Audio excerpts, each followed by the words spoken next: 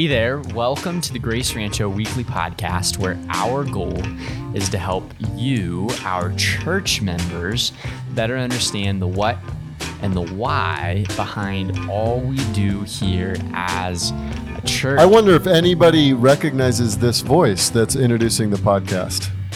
You know, I bet they do. This is Michael Shera. Welcome back, Michael Shera. Yeah, you bet. You've been gone for a long time. Yes, I've been gone. I've not been here. I missed 3 Sundays in a row, which was kind of insanity for me. Yeah. I've never missed so much church. It felt like a long time for us, but for you, it's probably felt even longer. Yeah, I was out sick with COVID for a bit. Family got sick, but Yeah. we're good. We're back. Brian replaced you on the podcast. Brian faithfully filled in. And here we are today on the Grace Rancho Weekly Podcast. Happy to be sitting here with Pastor Eric Durso. What a joy. It's a good day.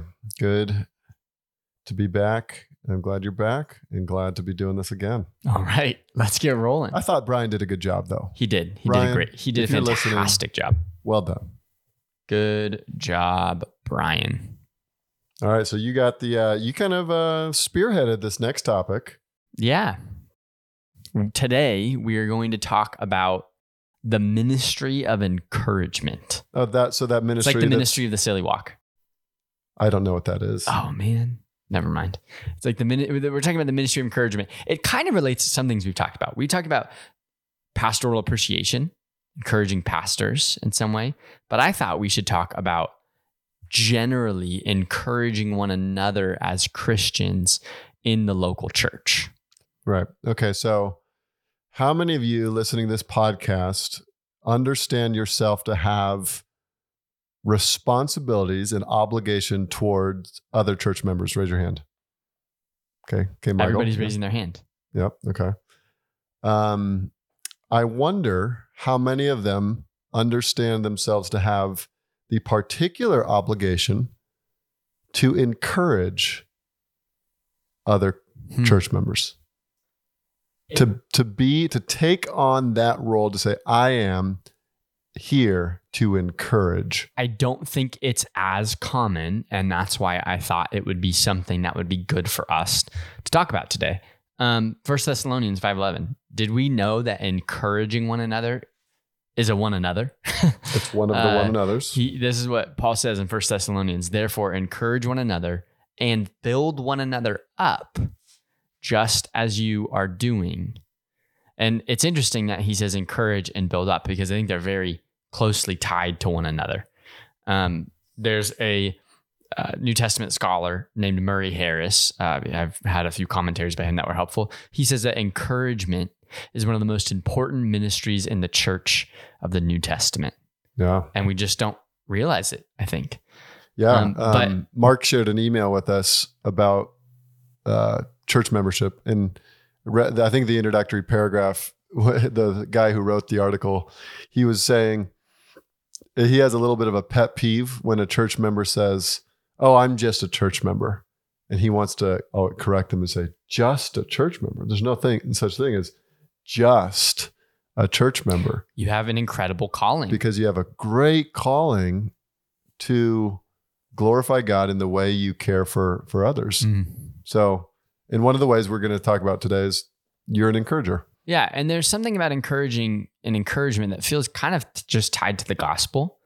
And because when we think about the gospel, we just think about the hope that's in it, the joy that's in it, the life that we're given, the fact that Christ has overlooked in some regard because he's forgiven our sins and just bestowed upon us so many good blessings. Mm-hmm. Encouragement feels like a very practical way to live that out and bless others. Ray Ortlund puts it this way: encouragement is what the gospel feels like as it moves from one believer to another. Yeah, I like that. So as we give that to one another, what the gospel feels like. Brian just poked his head and it startled me.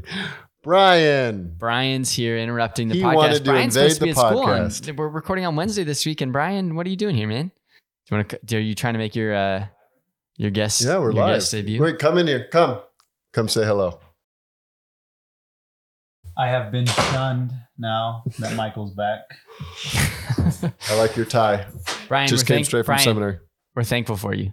You did a good job. All right. That was a little bit of encouragement. That was an example.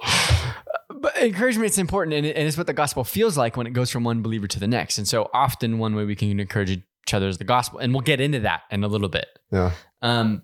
But why should we encourage? I want to keep talking about that. It's interesting that the verb to encourage in the Bible means to comfort, to cheer up, to speak in a friendly manner. And it's the same word. There's a verb form and a noun form that Jesus uses when he talks about sending the Holy Spirit as a helper in John 14. It's parakaleo, right? Mm-hmm. Because the paraclete, the helper, Yep. that's the Holy Spirit. Parakaleo, if I'm remembering my Greek correctly, para is the idea of coming alongside. Kaleo is to call, or, so I think Yep. it's this idea of you're calling someone alongside yourself, or you're calling someone to truth. Yeah, Wow. exactly. It's kind of like the idea of your arm goes around the person and you're with them and you love them and you support them. There's a sense of empowerment in it. Yeah, you strengthen them. Yeah, I've also heard it put this way, that to encourage is to put courage into the hearts of others. It's a really good way to put it. Yeah. It's more than saying, hi, how are you on a Sunday morning? It's more than our brief interactions that are just generally friendly, like you would be to anybody, right? Yeah, although friendliness is encouraging. It is encouraging, but it goes beyond that. It's life-giving, it's empowering, I think, in a way that enables Christians to serve Christ and to sacrifice and to live in a Christ-like way. And like we said, it's a one another. It's a command in Scripture. Do this together as a church. And it's interesting, our one another's are never scold one another, criticize one another, hold sin over one another's head. Yeah. They're all very positive, encourage one another, pray for one another. There is admonish one another and things like that. But even that's done in a way to hopefully encourage them toward obedience. Yeah, exactly. And for their good. Because if the gospel is true, then we can be the most optimistic people in the world. Right? Like if it's really true that God is the kind of God that he says he is, and that does in people's lives what he says he does, that he says he'll do, and that he's really taking us somewhere, and all of life is going toward his desired goals, and unstoppably so, then we really can be so optimistic about what he's doing and have joy. And then encouragement is helping people see reality. It's not helping. Yeah. It's not flattering them and pointing to things that aren't true, because the truth is that for everyone in Christ, this is a very encouraging world to live in. Yeah. Yeah. Maybe that sounds weird because the world itself is filled with darkness and pain. But when God is the ruler of this and we know where it's headed, encouragement helps us see things rightly. It's not as if we're trying to help people see things that are not really there. We're helping them see reality. When you encourage someone, you're not telling them what you hope they'll be. You're telling them what they are. Yeah. And it's important to think of every Christian as being continually sanctified. And if your brother or sister, despite their faults, is in fact trusted in the gospel and the gospel is working in their life, then they're growing and you can encourage them in that growth. Paul and I think one other reason we encourage is because we see it in Scripture. A lot of times at the opening of a letter in Scripture, the author will include something, and like in Jude 2 says this: may mercy, peace, and love be multiplied to you. I think it's a very sincere thought and desire and prayer for those people. And then you think of Paul, I think we just kind of mentioned this. Paul mentions a lot of people's names. Maybe like in Romans, he does a lot towards the end of the letter. And we don't know who those people are other than their names and the fact that Paul called them a faithful minister or a co-laborer in the gospel, or faithful servant or things like that. And he's commending them and he's encouraging them for the very things they've done. Yeah. And so I think we see examples of it in Scripture. And also, so there's that aspect of pointing out the faithful and naming them. There's various times, I think at the end of 1 Corinthians chapter 16, that he tells people to honor the household of Stephanas. That's right. I was just looking at Philippians as I was studying for my sermon, Philippians 2, where Epaphroditus, who risked his life in service of the Philippians, he should be honored. Like he's encouraging the Philippians to encourage him. Yeah. Encourage the Corinthians to encourage the household of Stephanas. And so like you encourage people to encourage people is in ministry, one of Paul's ministries. The other thing I was thinking about as you're saying that is in 1 Corinthians, I've been reading and rereading 1 Corinthians. It's my reading plan right now is to try to do 30 times through a book and just soak in it. And I'm reading chapters 1 to 7 in 1 Corinthians right now. So it's always fresh on the mind. But what I've been struck by is, first of all, the Corinthians were not a exemplary church. The Thessalonians were exemplary. The Corinthians, not so much. He has to rebuke them for their factions and their sin and all kinds of things. But what's fascinating to me is he starts by encouraging them. Genuinely, he gives thanks to God for the grace of God in them, that they're enriched in Christ Jesus. He points them to Christ. But one of the things he does, in addition to that, is he continually reminds them who they are in Christ. Yeah. You have the mind of Christ. You are united in him. You have been called by him. You are not a natural person. You're not merely human. You are given the Spirit of God that enables you to understand the truths of God. You are God's laborers, co-laborers, fellow workers. He's constantly saying, here's who you are. Do you not know who you are? And I think that's actually a big problem with a lot of Christians that results in a lot of sin issues in a lot of churches is we don't know who we are. Do we really know what it means to be in Christ? Sure. And so part of encouragement is not, again, flattery. It's telling the truth about who you are. And in our Reformed circles where we really do believe in total depravity, we also need to remember that there's total forgiveness and there's total regeneration and there's total, in Christness, union with Christ. And so we need to be compelled to remember that we're saints. We are in Christ and loved and forgiven. And that's part of telling the truth about people. The Justin, when he preached 2 weeks ago in Romans 4, was it? 3, mentioned this word for redemption. And the word in Greek means to completely redeem. Yeah. Like we are completely redeemed and forgiven in Christ. There's nothing lacking there. Yeah. And that's just a really helpful reminder that it's not some partial forgiveness and sin is held against us, but there's complete forgiveness. That's a good principle to remember when you're thinking about encouraging. Don't flatter, tell them the truth. Yes. But when you think about it, the truth is really encouraging. The truth is great to hear. It's a primary way we can encourage by pointing people to scripture or just general spiritual truth. I think of some examples. Jesus does it. John 16, he says, the Father himself loves you because you've loved me and you're saved. But the Father himself loves you. I wonder if we ever remind people of that simple fact. Yeah. That God indeed loves you in Christ. Yeah, that's a really good point. And completely. You might have been a Christian all your life, but to have a brother look you in the eye, or your lady, a sister look you in the eye, or however it ends up working out, someone looking you in the eye, and to say... You can use brother in kind of a neuter sense, just like Paul does in scripture. Yeah, brethren. To have that person say, God loves you. He loves you. I think that's so refreshing because many of us are like trembling little lambs that just sometimes question the care of the shepherd.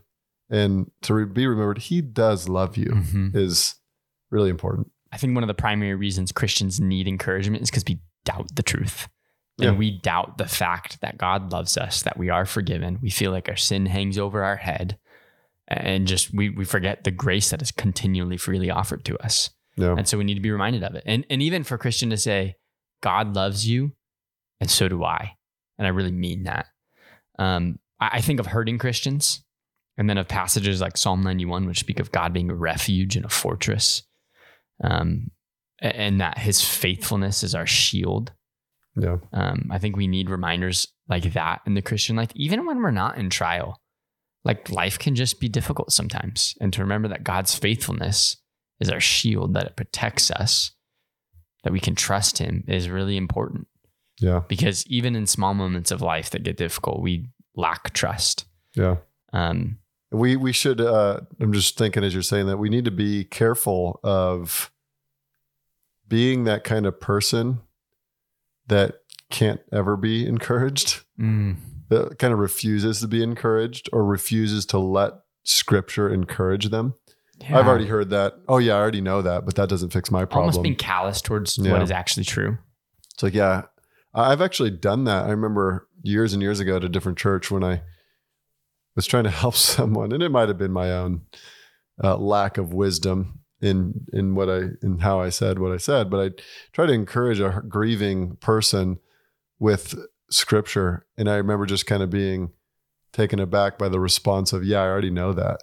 Mm-hmm. And it really, they were kind of refusing to pause and humble themselves and listen to the truth, because the truth should comfort us. Mm-hmm. Now we need to be careful not to just act as if Bible verses are, take this pill and it'll fix your problems, and learn to receive encouragement as well.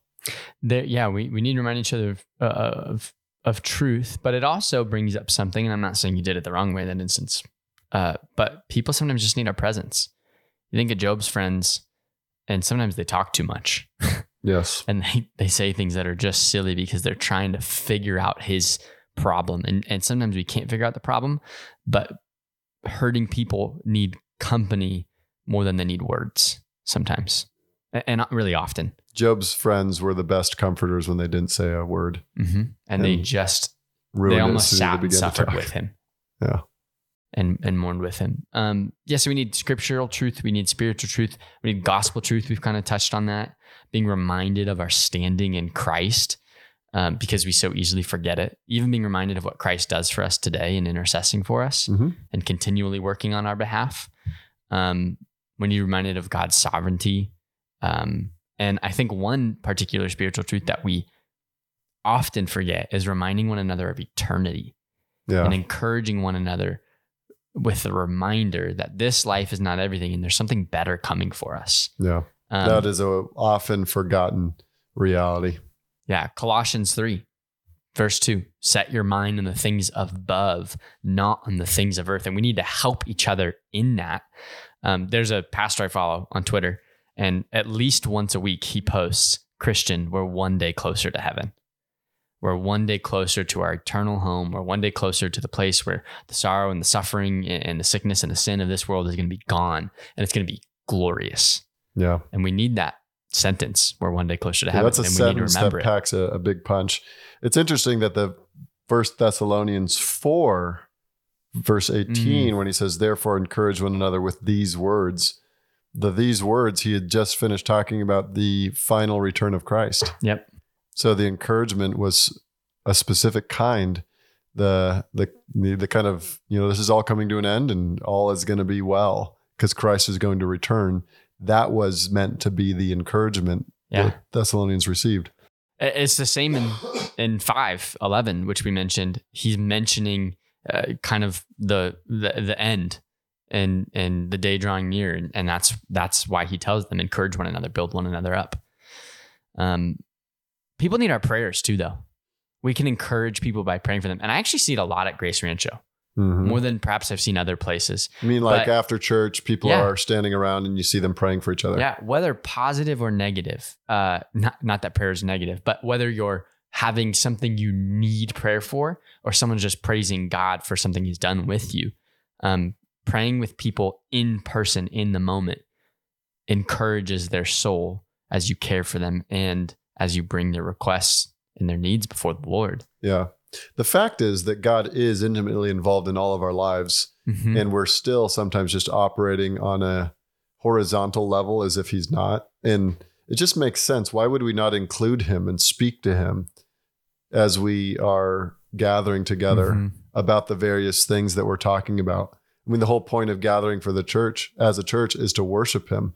And then it's like we did our worship and then we break into groups and we're talking about each other and our lives. And prayer is simply remembering that God, the whole point we're here is for him. Yeah. And that he is a part of this whole conversation, and let's include him in it and make sure we're talking to him and praising him and sharing our requests and needs to him. So it should be much more natural than it is. I think for some of us, it doesn't feel very natural. Yeah. I think it needs to feel more natural to just, hey, let's talk to God about this right now. We shirk away from things that are just personal when we shouldn't. And I think that's why things feel that way. Another way is not just praying for people in person, but when you again pray for them, letting them know. I mean, just send someone a quick text. I'm praying for your interview today. I'm praying for fill in the blank. Yeah. I'm praying for, I mean, it doesn't have to be something they asked you for. I'm praying that the Lord fills you with grace and patience as you deal with your young children today. I'm praying that the Lord strengthens you to work heartily unto him. Like, you can just encourage someone by reminding them that you're praying for them for many different things. Let me ask you. And even praying for their encouragement. Pray that people would be encouraged in Christ. Let me ask you. How have you, what's a concrete example of how you've been encouraged in the last, I don't know, if I say last week or maybe the last few months, something that comes to mind in your ministry here?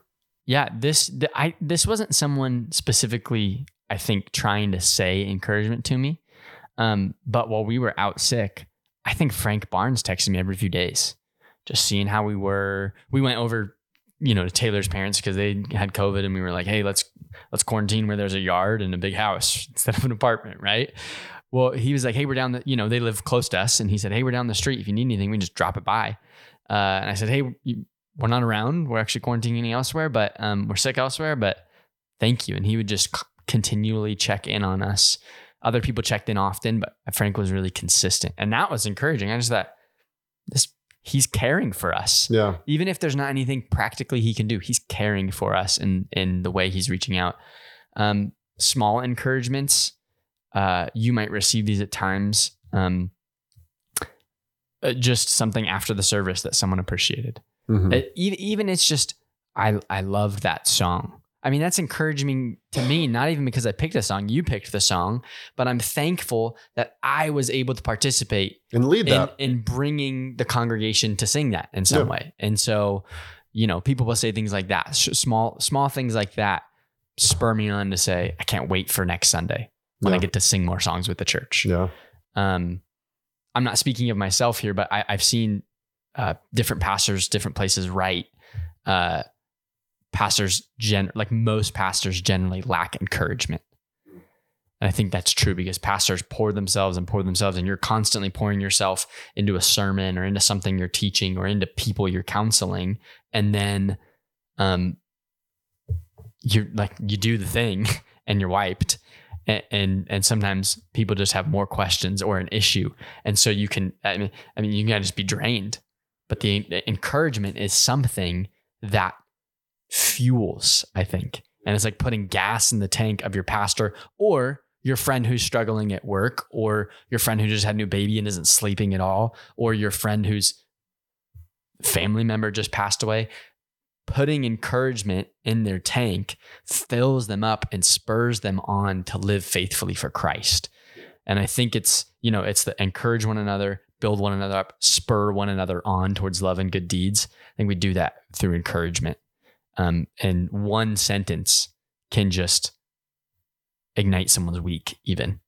Because what you're doing when you're encouraging, right? We want it to be specific, like you said. We want it to be sincere. And we want to give it to them, I think, in person often so that they know it's true and we're not just typing something towards them. Although I've been very blessed by a perfectly timed text message.